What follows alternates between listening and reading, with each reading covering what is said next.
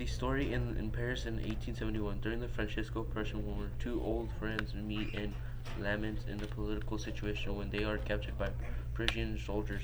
Accused of being spies, the old friends are told they can go if they will reveal a secret password, which they refuse to do, and they are executed.